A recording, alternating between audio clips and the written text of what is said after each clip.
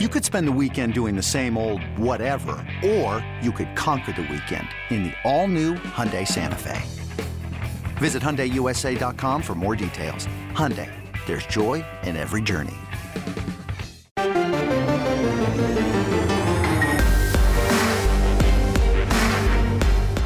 Welcome to the PowerCat Podcast, GoPowerCat.com's Kansas State Athletics Show. Make sure you're subscribing to our show at Apple, Spotify, Amazon, or wherever you get your podcasts. Now, from the GPC studios, here's your host, GoPowerCat publisher, Tim Fitzgerald.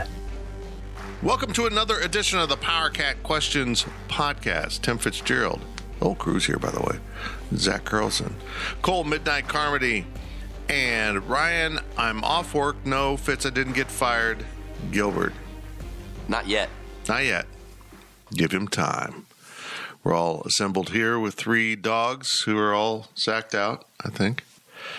We're sponsored by The Fridge Wholesale Liquor. Get into The Fridge whenever you're in town. Make sure you say hi to Kevin and the gang right there at the corner of this and that in the town in which we live. And our segment sponsors are Tanner's and the High Low. And the two young guys across the table from me, no offense, Zach, you're kind of in the middle. Wow. You're about ready to touch 30. We still got more than a year. I know. Yeah, that's why I said you're about ready. But you two were supporting one of our segment sponsors last night. Indeed. Watching the Would have been better with you and Zach. Yeah, I know. Everything's better with me. I get it. But hey, he added me too. I put you in there. I don't really agree with that part. But, yeah, it would have been great if my back would cooperate. But I'm old. They stayed out until after 1 o'clock, Fitz. On a Monday night? On a Monday night. We were home by around 12. Nah, you got not check, and that's not a while. Not according to my my red receipts. Yeah, he from texted Gills. me like one. Is like, you forgot to slot your article. I was like, oops. Yeah. And then Fitz set his for June 30th, and I'm just like, it's 1 a.m. I'm just like, guys, I don't know what are we how doing? I did that. I don't have any clue how I would have done that. But I do a lot of weird things in our admin. But it is now on the website, so I fixed it. Hope everyone's doing well. Hope you had a good weekend, extended weekend. I've decided, guys, that I think we'd be better as a society if we had 3-day weekends every week. Don't you? We'll all pitch in a couple extra hours of work. Not me, because I do whatever I want. Do it all. And we'll just take that Monday off every week. Especially when the next day is Tim Fitzgerald's birthday. I know. And flags are at half staff. Not because of the flags, it's more the half staff honors me. So there we go. Zach's over here. Let's get going with your questions from Wabash Station. I'm still a little groggy this morning. And we're all stoned on Benadryl. Things are getting wild. Midnight is the answerer this segment, and Ryan Gilbert is the question asker. Good Lord. Let's hope this gets better. From Adam K63, in regards to the selection committees in basketball and baseball, is there an inconsistency on how they select teams that are on the bubble? Cole. I mean, this is not necessarily just a baseball question, so I think everybody should have an opinion on this. But, yeah, I mean, to answer the question, yes. I feel like I tweeted this out, but I thought the NCAA College Football Playoff Committee was bad, and I thought the NCAA Tournament Basketball Committee was bad until I watched the NCAA Selection Show for baseball, and I realized they were the worst of the three. So, yeah, I don't understand. We'll talk about baseball here in a little bit, I'm sure, but I don't understand the selection process, really. I think it just goes to show how flawed the NCAA is as a whole, quite honestly. If you want to go on your K-State not making the tournament rant now, you can go for it. Well, there isn't a specific question about K-State not making it, so ladies you guys and gentlemen, here's Cole Carmody. So let's just say that He's loading up. There's a lot of people who think that, woe is us, we're K-State, woe is us, we'll never get anything done because of we're K-State. And quite honestly, I hate that attitude. And it is something that is prevalent, and I understand it. But for baseball, especially this year, there's absolutely no reason that anybody should have that attitude, because this was the best team that they have had talent-wise since 2013. And individually, this is a team that is going to have Major League Baseball players on the roster, which nobody from 2013 is still playing professional baseball, at least at the Major League level. So as far as individual talent goes, this is one of the most talented teams that K-State has ever had. And the fact that they weren't even considered within the last 4 out is just ridiculous. I mean, I think people have agreed with me on that statement, but I put in one of my articles that if Fairfield, a team that is 37-3 but only played teams in the MAAC, gets in over K-State, then every single person on the NCAA selection committee should be fired and never allowed to evaluate talent again. And I fully believe that there's absolutely no reason that K-State shouldn't even be in consideration. The fact that they weren't in consideration just goes to show how flawed the whole system is. Teams got in because they're in the SEC. Teams got in because they're in the ACC. There's no ifs, ands, or buts about it. The NCAA has coastal bias on the West Coast and on the East Coast. And because K-State's in the middle, they didn't even get a chance. And quite honestly, it's absolutely ridiculous. Here's my thing in assessing college baseball. You've got a selection committee for football, or however they do it. It's not a committee. Anyhow. But we've all seen the football teams. We can turn on our TV any day and watch any team we want. Same with basketball. You can assess, we all spend an excessive amount of time sitting around watching college basketball tournaments, conference tournaments, and different games through the year. I almost got the impression that the committee isn't watching baseball. That they just kind of are looking at pieces of paper. And it struck me that there just seems to be a level of ignorance in there.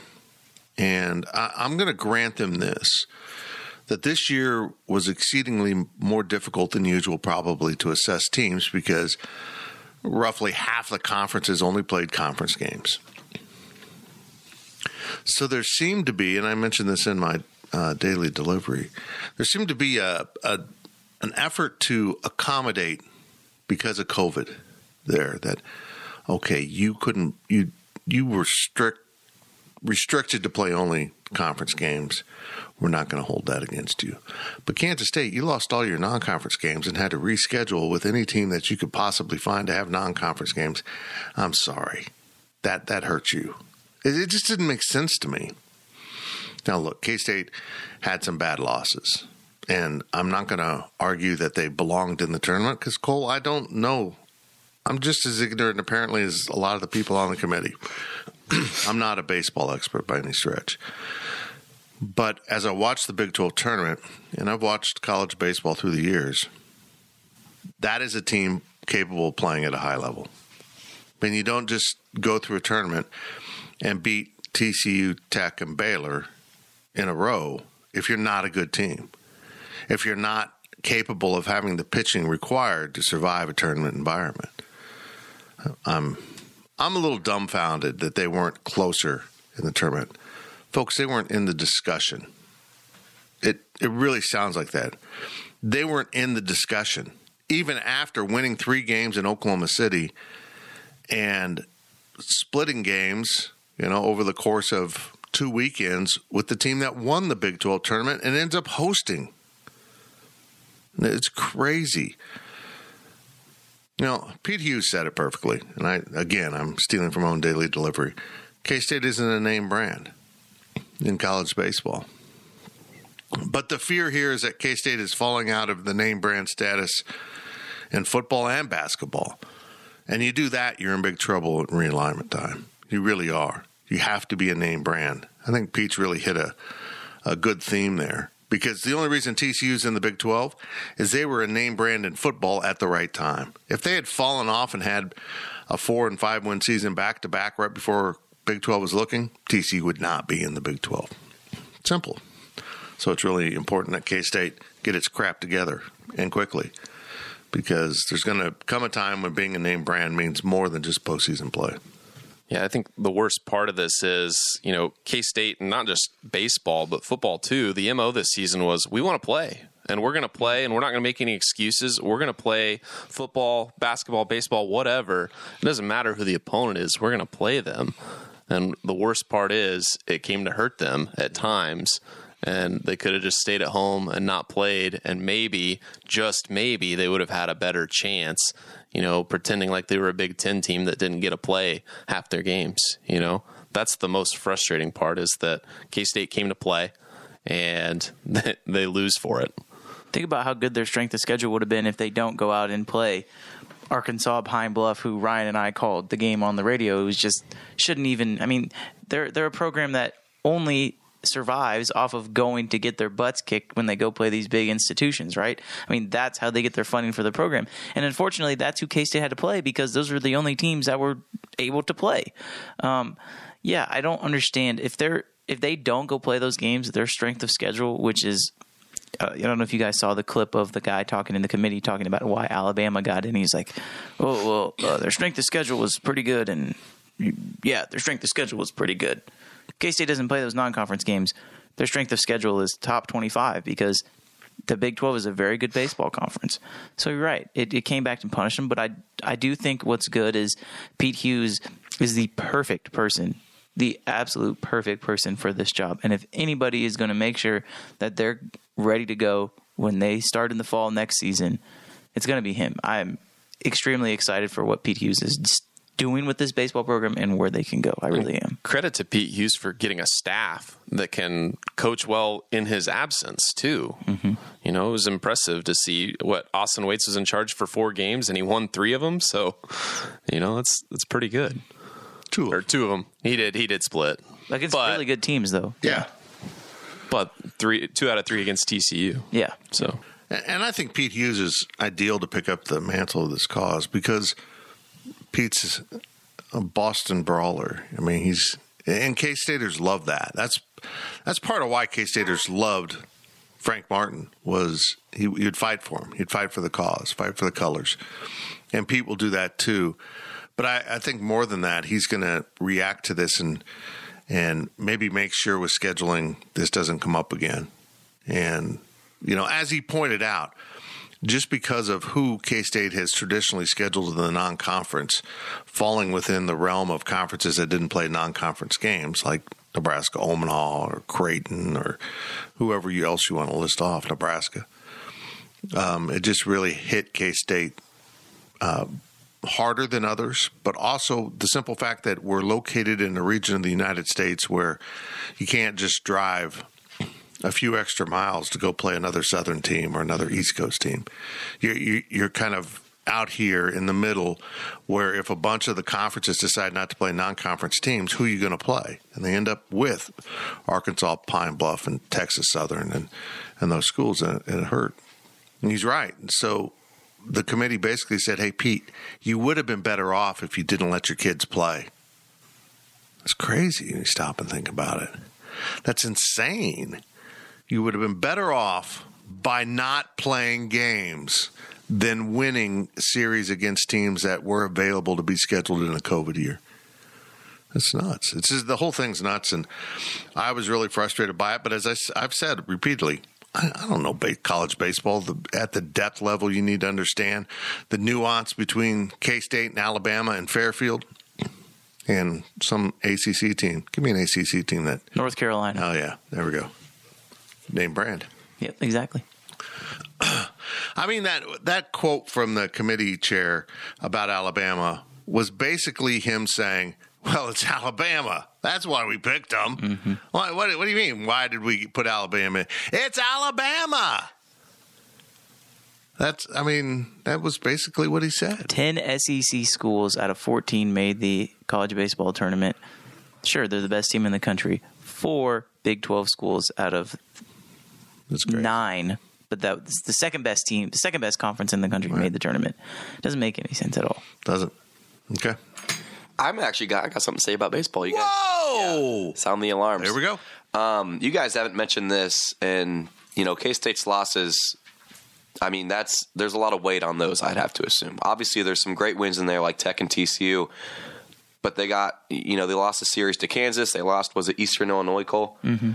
I mean, those are fine. It's baseball. You're going to lose games, but when K-State lost, it was ugly. I mean, the amount of games they lost, like 17-1. We were talking about this last night, Cole. If you're down, let's say 6-1 after, 3 innings, you're probably going to lose that game. So, K-State would go with their pitchers who aren't as good. A loss is a loss and a win is a win, but I don't know how the numbers work, but when you lose 17-1 instead of 2-1, I'm sure that hurts your overall RPI, right? So what was it, 70-something for K-State for RPI? So I'm sure that number had a big impact on the committee. I don't know how much weight they put into that. You probably know more than I do, but just the fact that you lose a game is fine, but the way they lost a lot of those games, I'd have to assume that has a little bit of an impact on it. Fair enough. I agree. Yeah. All right. You guys like that? I'm the baseball expert now. Yeah. No, I like it. Another question from Adam K63. Should the automatic bid of a conference tournament champion be eliminated if the selection committee is so concerned with the body of work during the conference season? Yes. I mean, the short answer, at least for baseball, is 100% yes. The Jacksonville Dolphins out of, I want to say, the SoCon, I think is what conference they're in. Don't quote me on that. I'll have to look it up. But 16-32. They went 1-13 in conference play, and they won their conference tournament, and now they're playing in an NCAA regional tournament. Doesn't make any sense.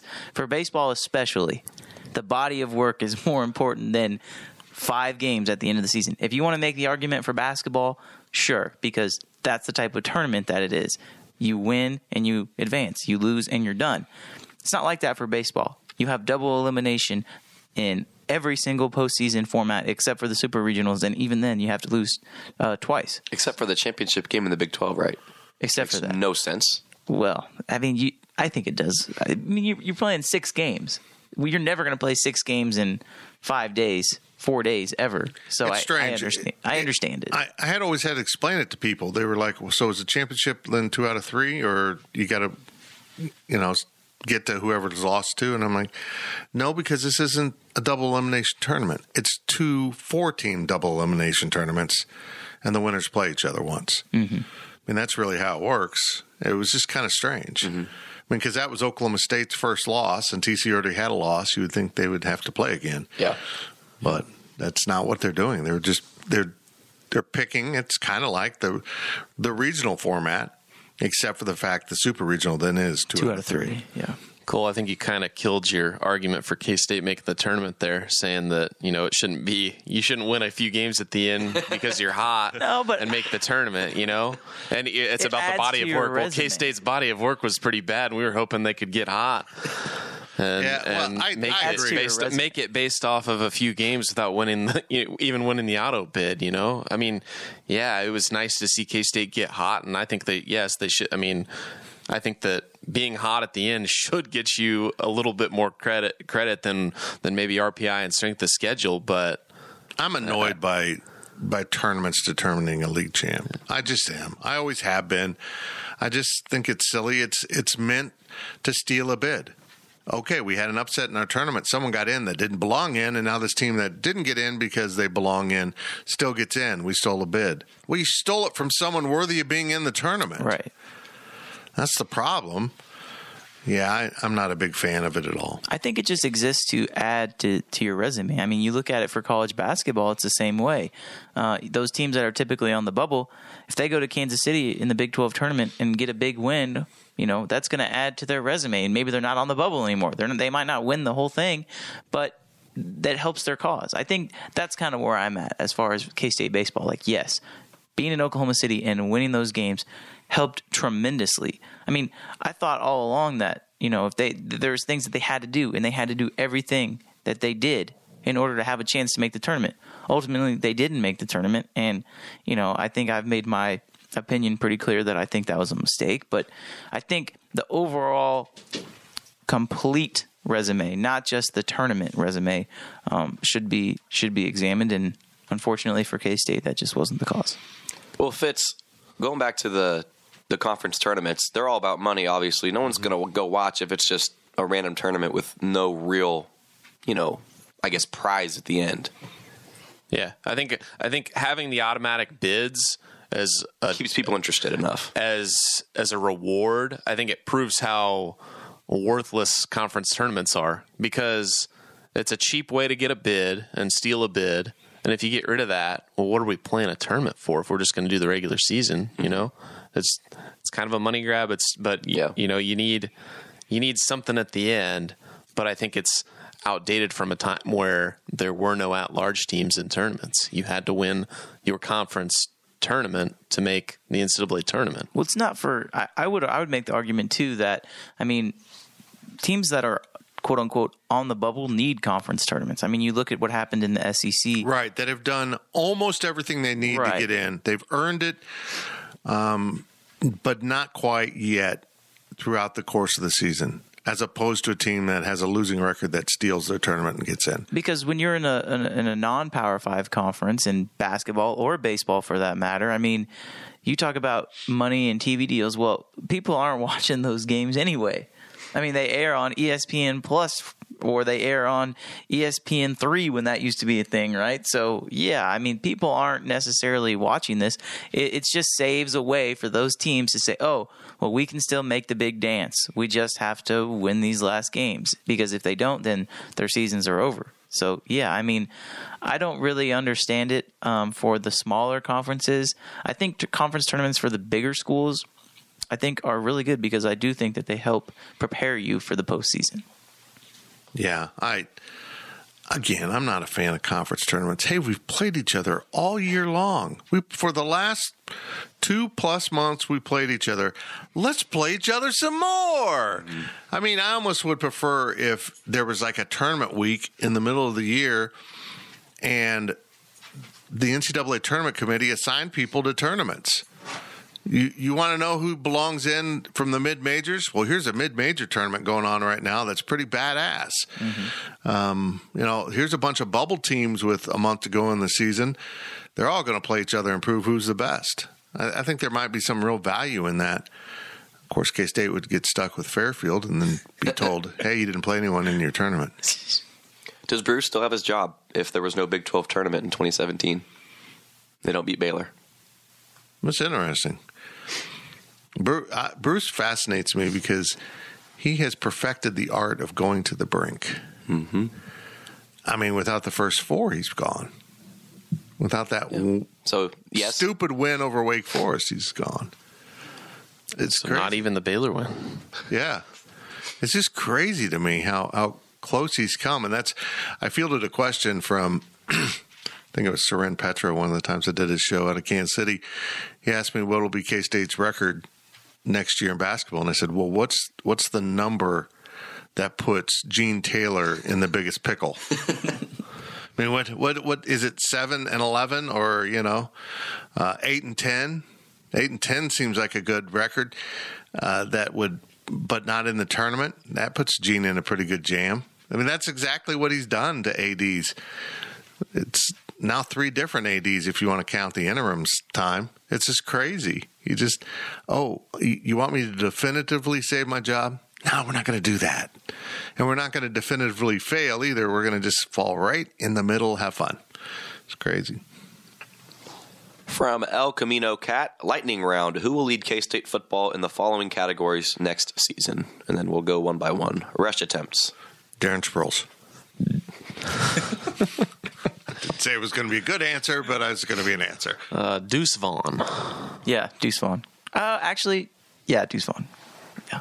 Wait a minute. Someone has to say Joe Irvin, but I'll say Deuce Vaughn. Well, way to put some drama into it. Deuce Vaughn. Deuce Vaughn. You as well, Fitz? Yeah. Okay. Receptions? Deuce Vaughn? Yeah. That's crazy. Are you going to rely on him all that much again? Maybe. If Thompson gets injured, then I'll go with Vaughn, but I'll go with Malik Knowles if Thompson's healthy. It needs to be Malik Knowles. Baby? Matter Baby? I'm Matter Baby. That's who I'm going to say, Daniel and Matter. I'll say him. Yeah. If he stays healthy. Okay. Just based on the offense and last year. Mm-hmm. Sacks. I'm going to say Bronson Massey has a huge year. I love it. I think he's on a mission. Khalid Duke. Okay. I'm going to go boom, Bronson Massey too. Then Pickle. Really? And I don't know why I said that, but I did. That's a bold move. That is You guys bold stir move. up the pile, right? All right. Okay. Tackles. Daniel Green.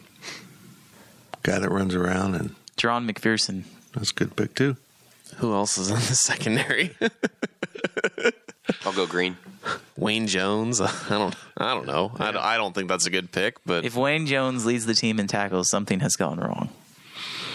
you're probably right about that.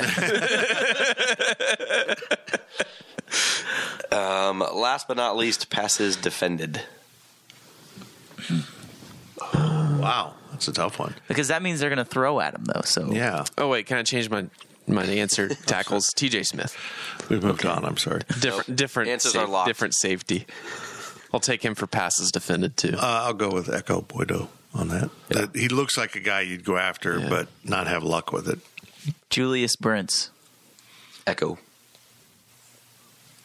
So is that Boydo. your answer? Okay. I just thought you were. I'm echoing you, right? I thought you were echoing Julius Echoing. Brents. I didn't know. Got very confusing there.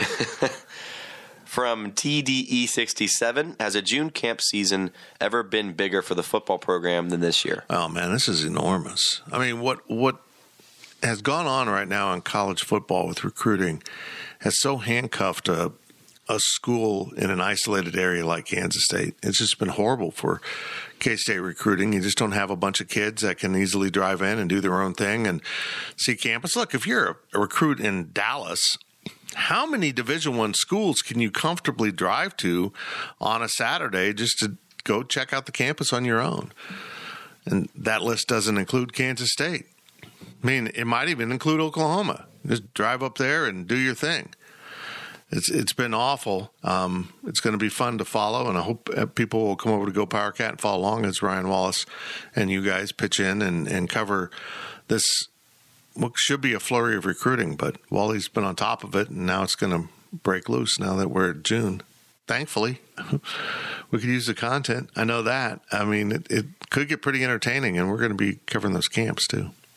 It's going to be like wildfire, I feel like. I mean, not necessarily just for K-State, but all around the country. I mean, we've already seen, I saw on Twitter, I think Wally put something out there about Florida State is hosting a midnight, they hosted like a midnight madness for recruits at midnight. And last night we were recording this. So right as soon as the clock hit 12 o'clock on June 1st, there was recruits on campus, which is one pretty cool way of, dealing with things. But, I mean, there's going to be, the dominoes are going to start to fall, and it's going to be interesting to see what happens.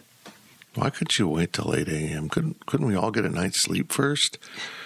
I know this shit wouldn't Black happen Friday. if Bobby Bowden was in charge. He would have been in bed by 10. Black Friday. Got to get in line early. Man, I don't know. I'm not going to go on a campus visit at midnight. Oh, hold on, I would too. From TDE67, what impact of COVID do you see as a positive on K-State sports moving forward? Man, a positive that COVID will bring. This is hard to define. Exactly. Zoom baseball press conferences, maybe? Yeah. I've talked to Chris Brown, the baseball SID, about continuing Zooming. Because my problem with covering baseball on a regular basis is it just exhausts your staff to go out there for a 3-hour game. Got to get there early and stay for post game. And honestly, being able to listen on the radio or watch at home while you're doing other stuff, and then pop into the Zoom was really a valuable tool for us and allowed us to provide coverage for fans that we haven't been able to do in the past. I kind of do believe that Zoom needs to be layered into a lot more press conferences, a lot. Particularly if, my thing is, Zach, if they have a camera there from athletics that's filming the original source material at a press conference that, for example, television stations can get, but then the TV personality can pop in on Zoom and ask a question. As a rural school, and I'm sorry if that offends you, then I'm defining K-State as that, because that's exactly how the Kansas City media would think of K-State. It might afford K-State an opportunity to get into that market a little more if a reporter doesn't have to drive 2 hours, spend 3 hours at a game, another hour post-game, and 2 hours back. I mean, we're talking an 8-hour day at that point, just to cover a K-State game. Folks, it's not worth the resource to the Kansas City media unless it's KU and they get a double whammy out of it. It's just not. Or it better be a really good football team. But if they can do other stuff around the office while having passively the K-State game on, and they can catch the highlights and then come into Zoom and say, hey, Coach, what about that decision on the third down, da-da-da-da-da, and you look like the hard-ass journalist and you can run that quote to your answer. I think that's really valuable for a school like Kansas State to be able to leverage that. And also, as a Kansas State, we've noticed through Zoom calls, then random reporters will show up. Mm-hmm. I'm working on something nationally. I'm going to hop into the K-State Zoom and ask Chris Kleiman this or Bruce Weber this. Adam Rittenberg or national ESPN type guys. Yeah. And then you don't have to afford your coach extra time to talk to a national person separately. In reality, I don't know how much is going to change, how much will just flip back to the way it was. But I think there are some things there with media management that could help Kansas State, some lessons there. I think that if Pack and Bradford and those guys stay for their fifth year after, with their COVID year, that can really help them out. I guess having this year would be the year that didn't count, because it was just a disaster. To get them to grow and learn and understand college basketball a little bit better, that could be beneficial. But that's all I can think of. This was a tough question. Yeah, the extra year. I think K-State's handling that the right way, by the way, is some schools are holding back the eligibility and some schools are advancing the eligibility, which is what Kansas State's doing. Because technically that's correct. Mm-hmm. Technically you didn't get a bonus season. You were afforded the opportunity to ask for the bonus season when your career's over. Mm-hmm. I mean, that's kind of nuanced, but that's really accurate. So Deuce Vaughn is a sophomore. But when he's a senior, he then can pull the free pass out of his back pocket and say, I'd like to stick around for another year. How many guys are going to do that, though? Not that many, I bet. That's what I don't think either. Not that many, because it's going to be just like this year. How many guys actually took advantage of it? Not a lot. And there was a reason everyone did. I mean, you've got subsets of players. You're good enough to play in the league, you're not coming back. You're not good enough to play in the league and you just earned your college degree, you may not be coming back. You just got injured and you missed that year, so you came back. You're the quarterback. You're going to come back. Or you're kind of a tweener. Like, you might be NFL caliber, but you haven't had enough opportunities either through depth or injury. So you're John McPherson, Boom Massey, Cody Fletcher. You come back. So it's kind of, you got to be in this little tiny slot of type of player that want to come back. Or you just love football and you know that this is it. It's a valuable, that's important to say, because that might be true of basketball and baseball, but football, getting your snot beat out of you year after year, you might say, okay, I loved football, but now after 12 years of competitive football, I'm done. My body's done, and I'm not playing in the league, so I'm out of here. But basketball, you may not be the same. Baseball may not be the same. Baseball might really be, well, I'm not good enough to be a minor league player. I'm going to come back and play one more year of baseball. But see, I don't know how – I think that was different because they started that last year. So, like, Cameron Thompson, Chris Ceballos, all those guys that were seniors. You're correct. They actually had their season wiped out. Right. So this was their fifth year, or their last super senior year. So those guys won't be able to come back. But I don't know if that. I'm pretty sure it's the same thing, like K-State advanced eligibility. But if those guys that want the extra year can stay eventually. I think in even probably 2 years, mostly 3, you're going to see maybe like 2 or 3 guys a year come back. I don't think that it's going to be as big of a deal as it was this year, I guess, as the guys coming back. I think that most people, I think you're right, Fitz, K-State should, they're doing the right thing, advancing the eligibility, because I think there's not going to be that many guys that come back and say, hey, I have a bonus year. You'll probably have a couple a year. I look forward to the future when 3 years down the road, we're sitting around, why is so-and-so coming back? And Ryan Gilbert goes, because he's still here in 3 years. We're working at Goldsby's. It says, because he had the COVID year. And we're like, oh, COVID, how did I forget? I mean, I'm looking forward to that because it'll happen. In 3 years, someone will come back for a 6 year and we'll be so confused for a moment and then realize, oh, yeah, there was a pandemic. Yeah. Last question of the first half from TDE67. What football player or position group will benefit the most from a normal summer this year? From a normal summer. Quarterbacks. 100%. Well, I think, quarterback receiver, that relationship, that might have suffered at K-State a little bit, but you'd think it happened everywhere. Offensive line, just being able to work together in the offseason. And I'm not even talking football stuff. I'm just talking about, let's go fishing. Let's go. I mean, you can't underscore how important that stuff is, just as an offensive line being a family. That's the most Kansas offensive line thing I think you could ever say. Hey, let's go fishing, and then I have a cookout. I mean, that's exactly what I think of I know Adam Holtorf is not around and hasn't been around, but guys like that going fishing, yeah. I could see Noah Johnson and Josh Revis throwing their line in the water. Yeah, you're right about that. I don't know. Just more unity, I think, will help Kansas State, and I think they missed out on that. I think, quarterback, wide receiver, that connection. I think quite frankly, that's where K-State needs the most improvement. So hopefully that's where they get the most benefit from. A lot of new faces in the secondary as well. I mean, I don't think that if those guys come in and they don't have a normal offseason, then maybe it takes a little bit longer to get going. But, now that you get those guys in there, they've been in there for spring ball, I think that's going to help the secondary too. I wouldn't worry about them since they're vets. When you bring in a whole bunch of seniors, graduate seniors that don't need to, learn the fundamentals of football, I guess, I feel like you can probably just put them in and have success. What are you looking at? Daphne has walked to the corner of the studio and just started staring at the human beings like, what are you people doing?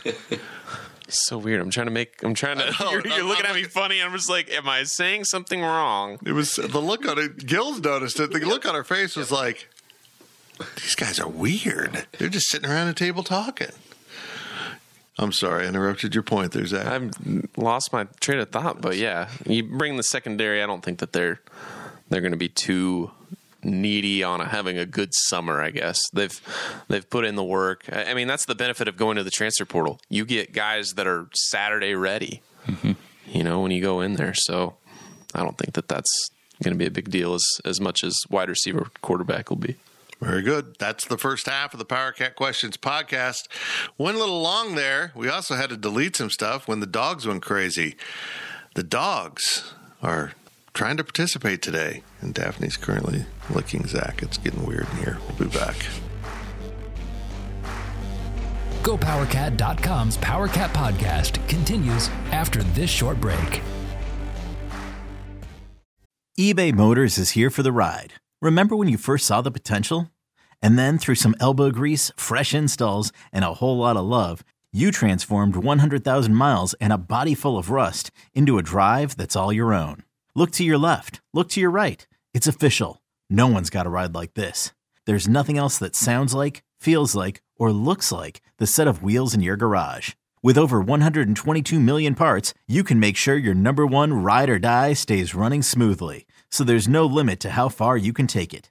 Brake kits, turbochargers, engines, exhaust kits, roof racks, LED headlights, bumpers, whatever your baby needs, eBay Motors has it. And with eBay Guaranteed Fit, it's guaranteed to fit your ride the first time, every time, or your money back. Plus at these prices, well, you're burning rubber, not cash.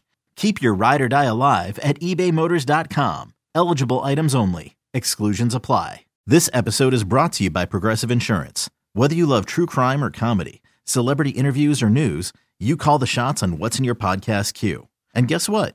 Now you can call them on your auto insurance too with the Name Your Price tool from Progressive. It works just the way it sounds. You tell Progressive how much you want to pay for car insurance, and they'll show you coverage options that fit your budget. Get your quote today at Progressive.com to join the over 28 million drivers who trust Progressive. Progressive Casualty Insurance Company and Affiliates. Price and coverage match limited by state law. Welcome back to the Power Cat Podcast. Now, let's return to the GPC studios. Welcome back to the Power Cat Questions Podcast, brought to you by the Fridge Wholesale Liquor. And our segment sponsors are Tanner's and the High-Low. And guys, I've got a major problem. I've got a big problem. It's not that I'm aging. It's not that my back's hurting. It's not that... Never mind. That you're missing organs? Yes, I'm missing important parts. My chair, which I like, has a leak in the hydraulic, and I'm slowly getting shorter as the podcast goes on. It's like Riley's Dalton Reisner chair. Yeah. Which is really funny when you think about the guy's last name. So Riley Gates inherited Dalton Reisner's old office chair. And it was a nice chair, nice big brown chair, but it had a hydraulic leak, which for Riley meant every day or so he'd have to lift it back up. If you're 300 pounds like Dalton Reisner, it probably was every 10 minutes. And that's what I'm currently going through as I slowly get shorter and shorter during this podcast. We're turning over the questions in this half to Cole Carmody because Ryan Gilbert cursed through the first half, and we had to delete a bunch of stuff. He gave it 4 earned runs. First question of the second half comes from King Jim 77. I know realignment was a big part of last week's podcast, but allow me to pose a hypothetical. Okay. The Big 12 is looking to expand, but none of the other Power 5 teams are interested in leaving their current conference. We must get to 16 teams. Who do you go after based on the following factors?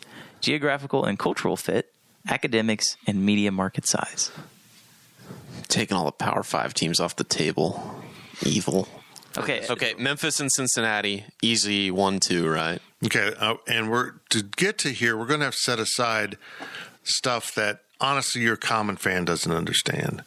I saw someone make an argument for Boise State. They'd been there. Well, in researching possible expansion, I discovered that Boise State is considered to have the quality of an education as a junior college. Really? It's really bad. As is UNLV, one of my personal favorites, and Memphis, all considered to be really low education quality. So that probably precludes the presidents and chancellors from picking any of those institutions. But we're going to have to set that aside because King Jim, who is my choice for president of Kansas State University, has put us in a little jam here of having to come up with schools. Well, the first thing I do is I go get Central and South Florida under the guidelines he's given us, and probably Cincinnati. And that gives us a West Virginia quad, even though people, if I remember this correctly, that Morgantown is approximately the same distance from Orlando and Tampa as Ames. People think of West Virginia being southern. It really isn't. I mean, it literally Morgantown borders Pennsylvania. It's basically Pittsburgh. Right. It's a lot farther north. In fact, Morgantown's, I believe, the furthest north in the conference. Maybe Ames, but I think it might be Morgantown. Nah, you're probably right. It's kind of like thinking about how much farther England is, like London is, north of like Maine, I think. Mm-hmm. You know? You don't really think about it. It's probably like that. Are there any MAC schools? No, not MAC. I wouldn't think so. No. I mean, then you turn your attention to... I would say Colorado State, right? I would absolutely add Colorado State, because then that gives you a northern quad of K-State, KU. I didn't want to say that name. Iowa State and Colorado State. And then, you got a Texas quad, and then you probably have to add a couple more schools to, get an Oklahoma quad. And then you're probably talking Memphis and who else? I'm taking Houston and SMU. Yeah, I was going to say those two teams. Both of them. Yeah, there we go. That's fine with me. That's a lot. Houston, SMU, Colorado State. Another Memphis. trade-off I'd take Memphis and Cincinnati, and I'd probably leave the Florida schools and take somebody else somewhere. Well, I start with the Florida schools simply because of recruiting. Simply, it gives your entire conference a footprint in North Florida. So you said Central Florida, South Florida, Cincinnati. So that gets you to 13. Mm-hmm. And then Colorado State gets you to 14, and then you add 2 more. I might lean towards. Do you need more schools in Texas? I mean, that's what it comes to. I think so. If you're expanding the whole conference, I think you still there's a percentage based thing of Texas schools that you probably want to have. I think Houston's a good get, and I think SMU could be. That's. If you're going to pick a school that's in Texas, they're in Dallas, right? Yeah, in Dallas. I don't know who else you're taking. It's kind of TCU level, but I might be tempted to take lower. Houston and then New Mexico, and add New Mexico into a division with Tech and the Oklahoma schools. I would take SMU before I took New Mexico. I'm just not sure. I think I kind of like Cole's point. Now you're kind of treading over the same property over and over. You're already saturated in Texas. You're not picking up any other media markets that way. I don't know. That's true, but you think about the money, I guess. You think about SMU's alumni base. I don't know about Houston's alumni base, but you do pick up a media market, even though you're already in Texas. Houston's true. Yeah. I mean, that gets you something, but SMU, you're already in Dallas pretty good with Texas and TCU. It's a good question. Thanks for making us spend time talking about something that'll never happen. What about Tulsa? Sorry. What about Tulsa? Tulsa's a small private school that doesn't have that huge a fan base and doesn't bring you anything. I mean, you're already in the Tulsa market so strong. Yeah, if we're going to talk about states and markets, Tulsa would be worse than taking SMU. If we're being honest, you go to Oklahoma, it doesn't matter where you are in the state. You're going to find OU fans. You're going to find Oklahoma State fans. I might be tempted to pick up Tulane, get into the Louisiana market. I feel like we could take this to the overtime, and it would be your back to the your vacation 16. Except Cincinnati, and where it got so absurd, I made Charleston add football. Well, you guys talked a lot about the specific schools, but in my opinion, academics needs to be a big emphasis if they're going to expand to different, more teams. When you lost Colorado, A&M, and Mizzou, Nebraska, those were all AAU accredited programs. I don't think Nebraska is anymore, but at the time they were. But that's got to be a big emphasis. I mean, the Big 12 is lacking in academics. The Big 10 is superior in that aspect. I know people care about sports, but obviously academics are important too. So that's going to be my biggest. There was geographical, cultural fit, academics, and media market size. Academics is my number one priority to answer your question, King Jim. Interesting. Well, that gets really difficult then. I mean, Tulane then becomes an obvious choice because they're very strong in academics. But if you're a school like K-State, who's obviously bottom half of the Big 12 in academics, I don't think it's. I think that's fair to admit that. And I hold no shame in that. Right. I mean, I didn't go to Kansas State because if I wanted to go for academics, I would have gone to Northwestern. My dad's alma mater. I would have done that. I picked Kansas State for cultural reasons. It was important to me. But does picking up a Memphis or a school that doesn't have strong academics in your conference, does that help K-State? Does it make K-State's academics look stronger, or does it bring them down? It is an argument that, if you back up, you can easily say, what does it matter if you have Boise State and they stink at academics? This is about how much money's coming into the conference for TV contracts. And your TV viewers not sitting there going, oh, Boise State's playing Memphis in the Big 12 today. The academics are awful. I'm not watching, PP. I don't know that doesn't happen. But you have that layer of the chancellors and presidents. This is their club, too. And who are we going to invite into our club? It's really it's really pious over in the Big Ten and the ACC to a degree. Certainly the Pac-12. Yeah. I mean, they won't accept any religious school. I mean, that offends me in a lot of levels. I also kind of understand it, but I would put that not to be religion, but private. I wouldn't invite private schools into my conference because Baylor has a huge advantage of not having to turn over anything because they're private. So I don't know.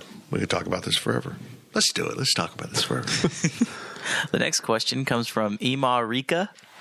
If Oklahoma and Texas were to leave the Big 12 in conference realignment, 1, would the Big 12 dissolve? 2, if so, what conference would you like K-State to land in? And 3, would K-State fare better or worse in that conference than in the Big 12? The Big 12 would dissolve as we know it. I mean, now my microphone is... Oh, no. What the hell's going on? Oh, excuse me. That sounded like my back. Okay. The Big 12 would, in all likelihood, just disappear, shatter. But it shouldn't. It's a brand name. I mean, if the other 8 schools or 6 schools, whatever it be, had any conas, they would reorganize the Big 12. Now, granted, the Big 12 at that point would become a lesser conference.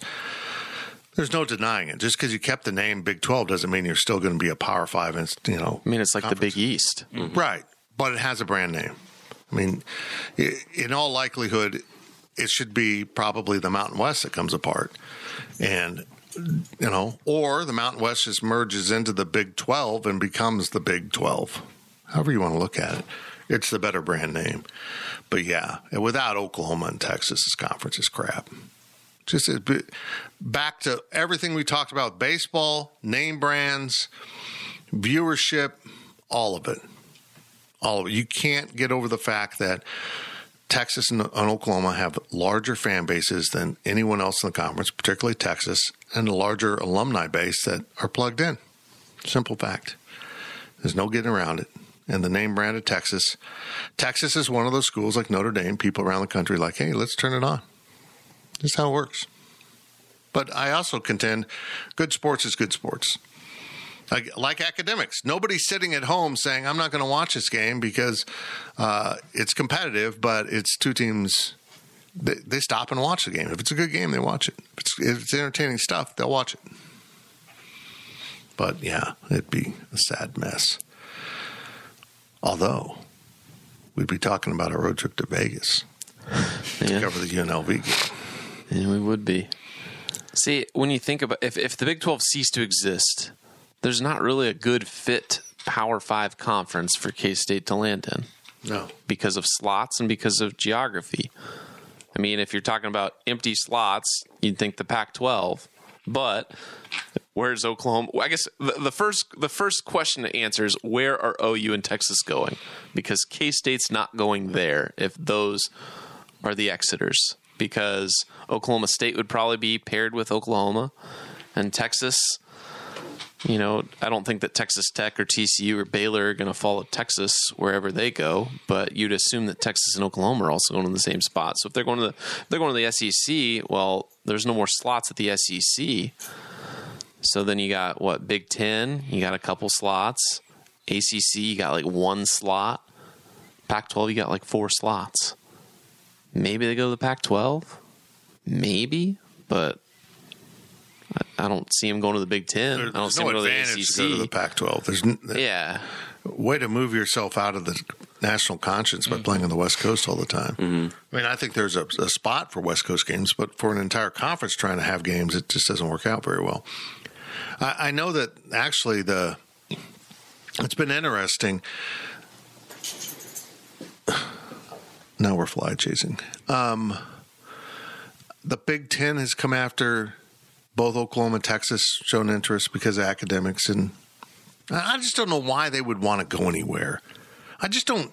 At this point, we have a good sample size of what happens to institutions when they switch conferences, and I don't think it's necessarily positive. You can make an argument A&M it was positive for, but not if you want to win games.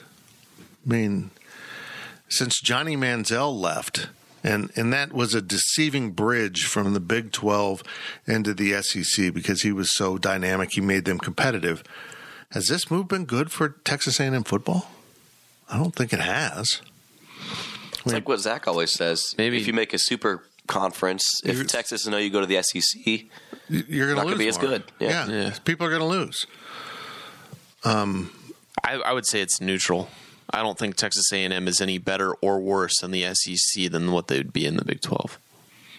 I can make an argument that as bad as on paper, it seems like adding Maryland and Rutgers were for the Big Ten, they brought in new markets and their traditional powers didn't lose games. Mm-hmm.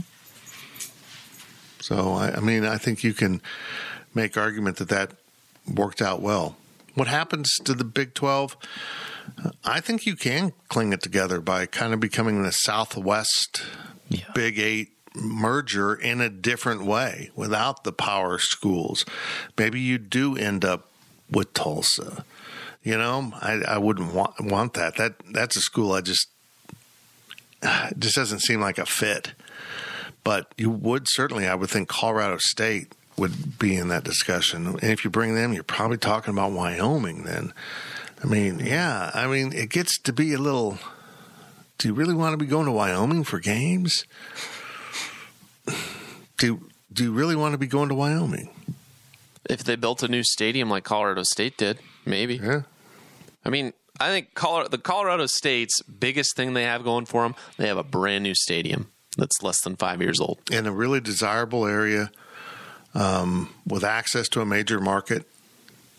I've always said, I think if Colorado State, like TCU, was included into a major conference, they'd do okay because people would say, yeah, I'm a Colorado State alum. We're in the Big 12. It would be, I went to Colorado State.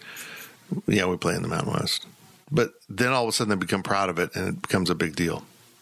We're way off. There's a huge fly in here. There's a giant fly. And poor Daphne thinks she's being attacked by, fighter bombers. Keeps buzzing her. Interesting. Next question. Oh, there it is. Go Uper Cat asks, if all of the alleged recruitment tampering and portal back channeling is true, does a Power 5 football program that does things by the book even stand a fighting chance? And weighing the NCAA's administrative I'm assuming that's supposed to be importance? Impotence.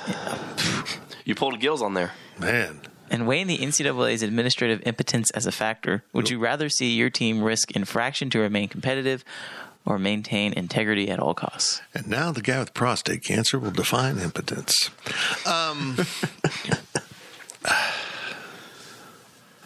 They have opened up such an enormous problem here. There's no way they can manage it.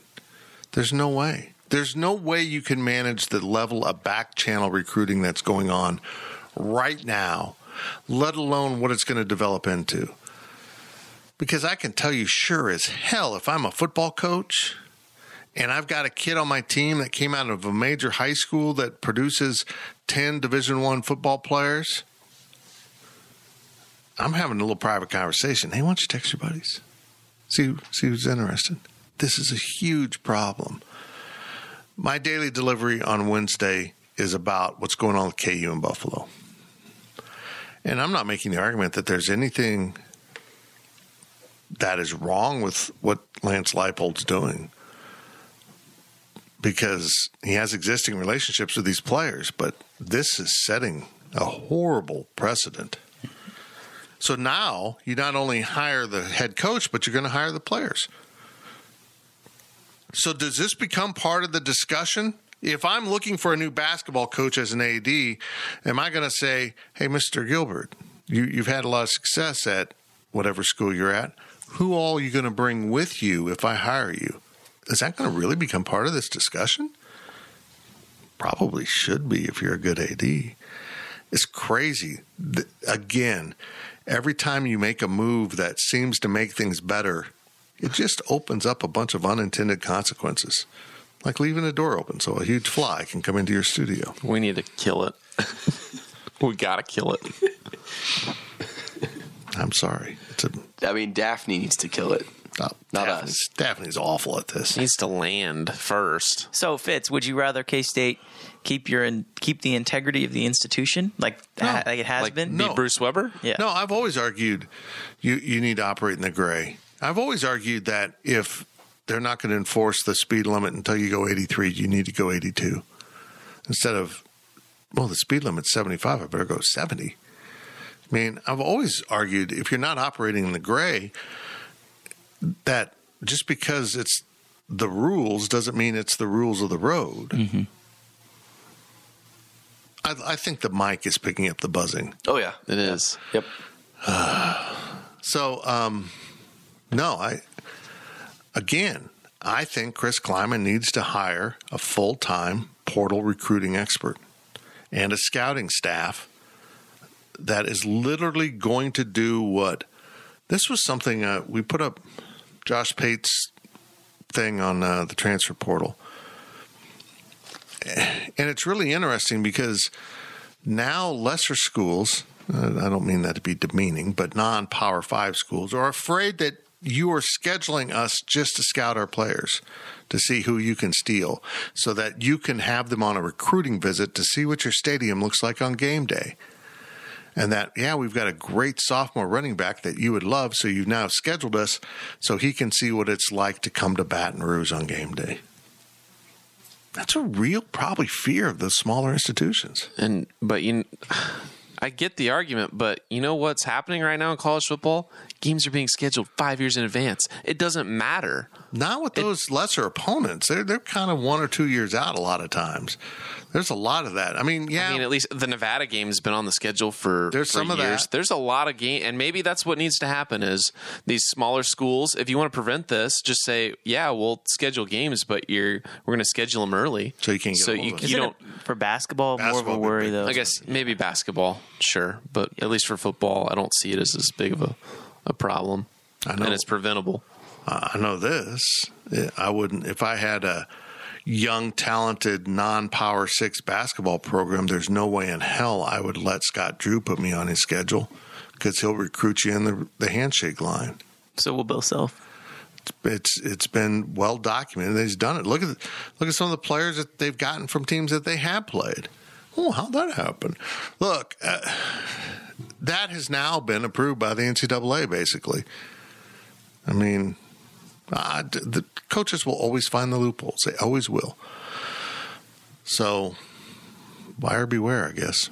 If you're a group of 5 or group of whatever school, I'd insist on a lot more home games. If you're going to schedule people, I think that, if these smaller schools can band together and group together, and if they're wanting to prevent tampering and wanting to prevent people coming, taking recruiting visits and seeing the stadium based on games that your own team went to go play, then you should probably get some more home games out of it. And maybe you'll see some more power teams going on the road to some smaller schools. But it takes the smaller schools to band together and do it that way. Can you imagine how pissed off Buffalo fans are right now? 6 players so far. There's going to be more. He left and now he's picking the bones clean of the program he helped build. That seems like a character issue, quite honestly. I mean, if you leave a job that gave you really your first major college coaching job and you're not grateful for that opportunity, to me, that seems like a bigger issue that KU might have on their hands. It's a mess. I don't know that he's doing anything wrong NCAA-wise, but here we are. This is the new reality. I mean, if players want to leave, they can leave. And if they like their coach, might as well follow. So I don't think that there's going to be anything wrong about it. It's just the unfortunate reality of allowing free transfers at this point.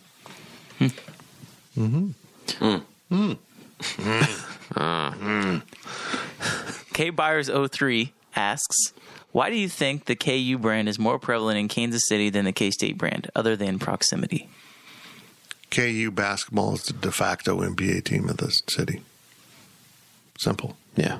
It's the de facto professional basketball team because they have had so much success. It's cool.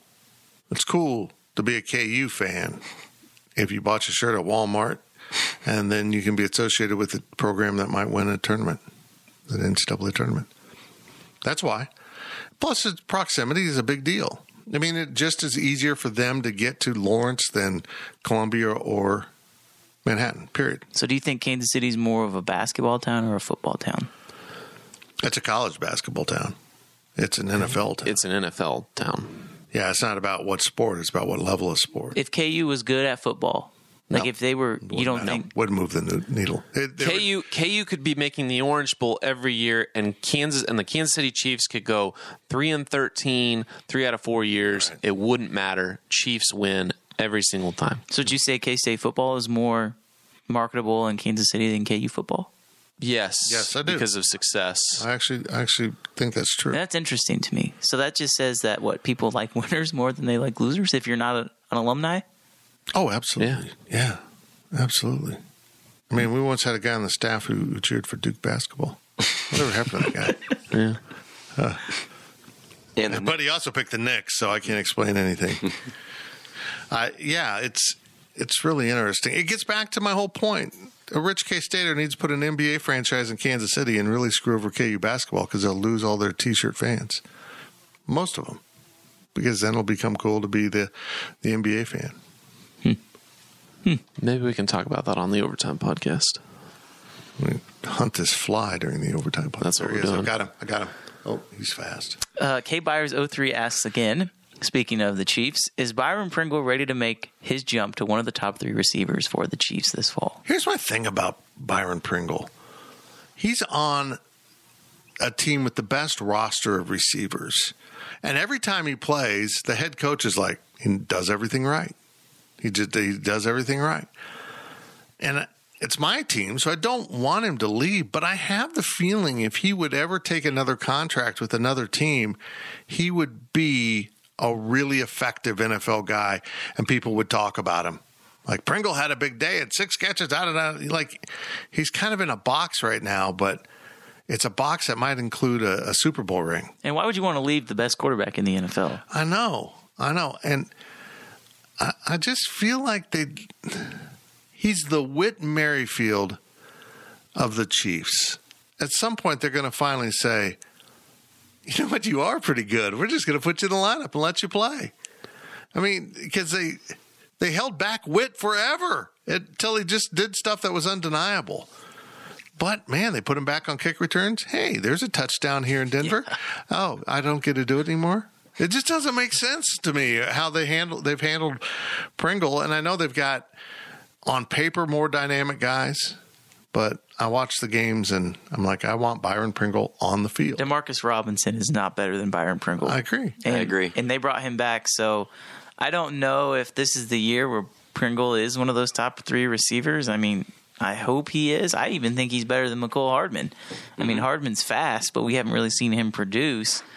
I think Pringle could be right there. I mean, he's an edge guy, right? And the way he blocks is also really, really amazing. good. And the Chiefs love him for that. So, I mean, I don't know if this is the year he makes it, but I think if he continues to stick with the Chiefs, he's putting himself in good position. So, I don't know if he's getting advice from someone, but I can see Byron hanging around the Chiefs for a number of years. And then finally, as he gets towards the back end of his career, he's going to be in an interesting position because his body will still be pretty good. He hasn't played a ton of snaps. And he might be able to get into, like they just raised minimums and all, get into a position where he's going to sign that one final definitive 3-4 year contract worth some hefty millions of dollars and be done, with a fairly healthy body because he's just played a bunch of football on paper without actually playing football. It's kind of crazy what he's doing right now. Yeah, I think if I'm Pringle, I want to, even if I can go get more money somewhere else, I'd probably trade that money for chances of winning Super Bowls with until you the get to Chiefs. the end of your career. Yeah. And you're like, I got to get paid. It's time to get paid and right off into the sunset. Mm-hmm. Not that our opinions really matter, but they do. Do you guys, when you watched Pringle at Kansas State, did you ever see him being a number 3 option in the NFL? I did. Yeah. See, I didn't, but that's just me. Yeah, I saw him do things. We never thought of Byron as fast, and then I'd see him run a pattern. What was against Texas A&M? He did that. He just ran away from people. He just would do some things once in a while. You're like, oh, well, that really wasn't what I thought you were. But, make some catches. The Oklahoma State game for me is probably the moment where I was like, this guy could play on Sundays. With a freshman quarterback too. Right. Yeah. He just would do some things once in a while. You're like, wow. And then you consider his size, and he kind of had the right measurables. So, yeah. Now, I actually think he's been more successful in what little he's played than maybe I thought. Maybe I thought he'd end up with Detroit and be in the starting lineup and have 2 or 3 catches, and we go, hey, Byron had a nice day. But now when he actually does something, everyone's like, whoa. Because he just kind of sticks out. Yeah. People love Byron Pringle, especially in That's a great guy. K-State country. It's a great story. Mm-hmm. He's the final Bill Snyder player that just steers off into an interesting area. Snyder 1.0 liked to save people. He liked to take chances on people. Your bad background, I can save you. I can make you a better person. I mean, that was pretty common. People looked at him taking bad people, but he was really trying to help people. It wasn't just about football. Let's be clear. You had to be a good football player on top of having those issues. But he did a lot of that, and sometimes it became a little bit of a distraction. And he really stopped doing that in 2.0. I joked about the Boy Scouts all the time. Byron Pringle was a hard sell in 2.0. 1.0, he would have done it. But Andre Coleman really went to bat for Byron. I mean, he's got a record.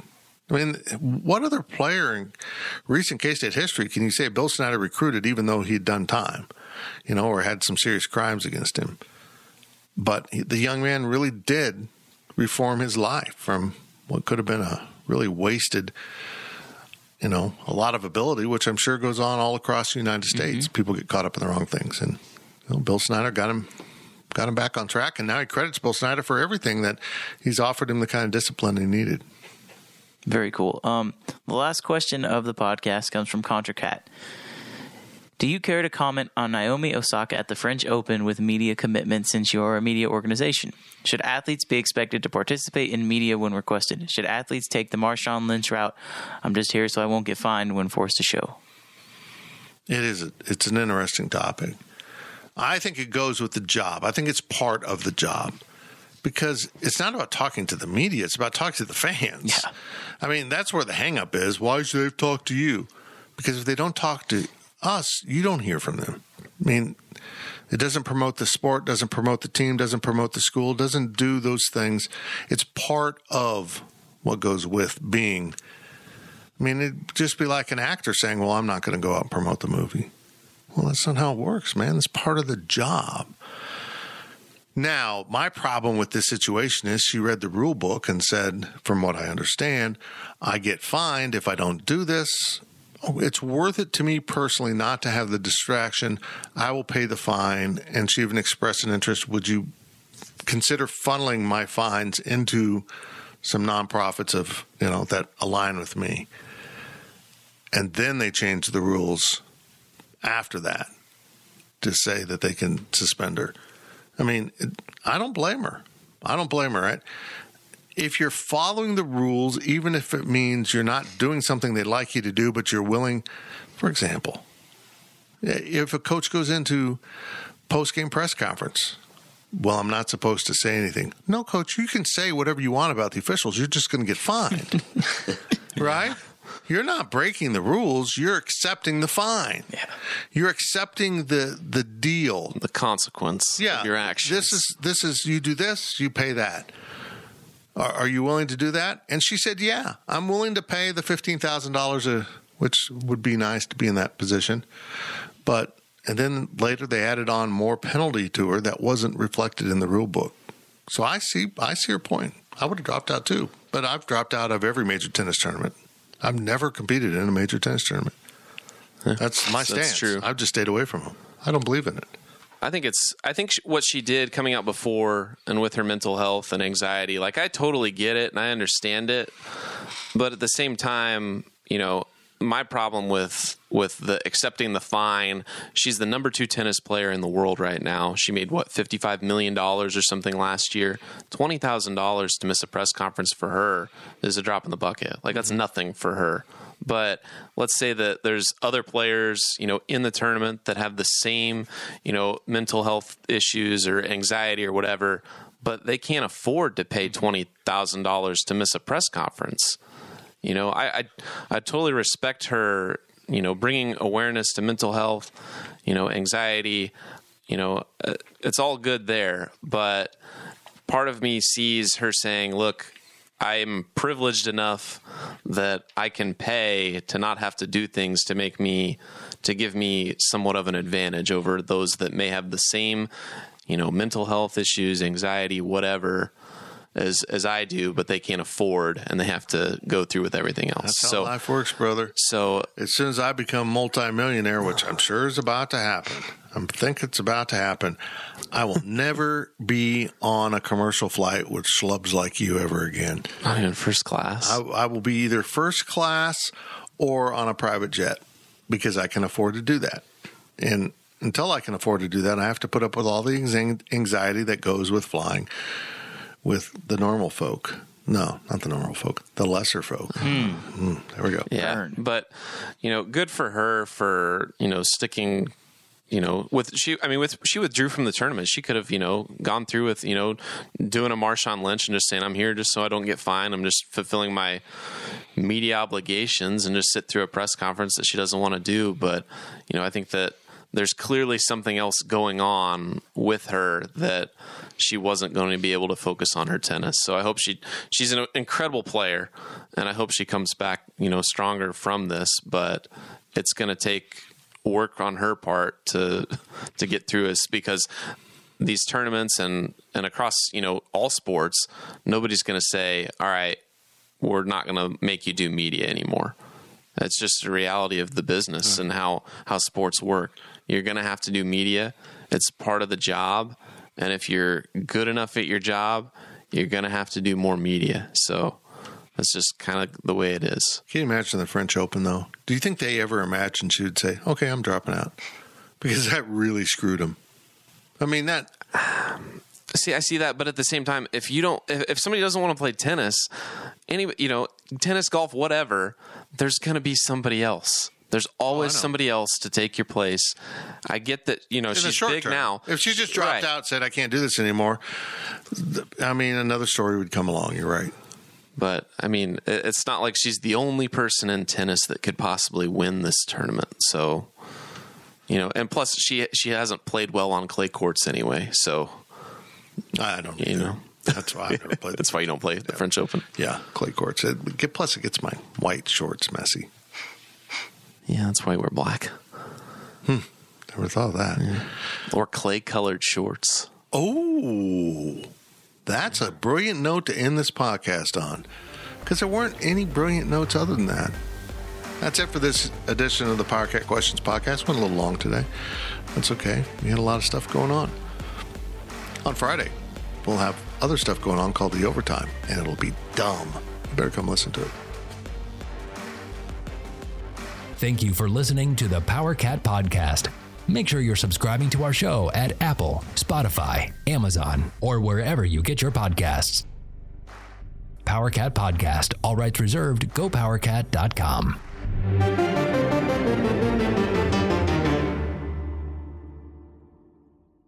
What if I told you imaginary friends are real? This is just so exciting. This Friday, get ready for the movie event with the greatest cast you've ever imagined. Showtime. Ryan Reynolds, John Krasinski, Kaylee Fleming, Fiona Shaw, Phoebe Waller-Bridge, Louis Gossett Jr., Matt Damon, Emily Blunt, George Clooney, Maya Rudolph, Bradley Cooper, Sebastian Maniscalco, Jon Stewart, Sam Rockwell, Awkwafina, Keegan-Michael Key, and Steve Carell. I need to throw up or I need a snack. It's one of the two. Gross. If. Rated PG. Parental guidance suggested. Written and directed by John Krasinski.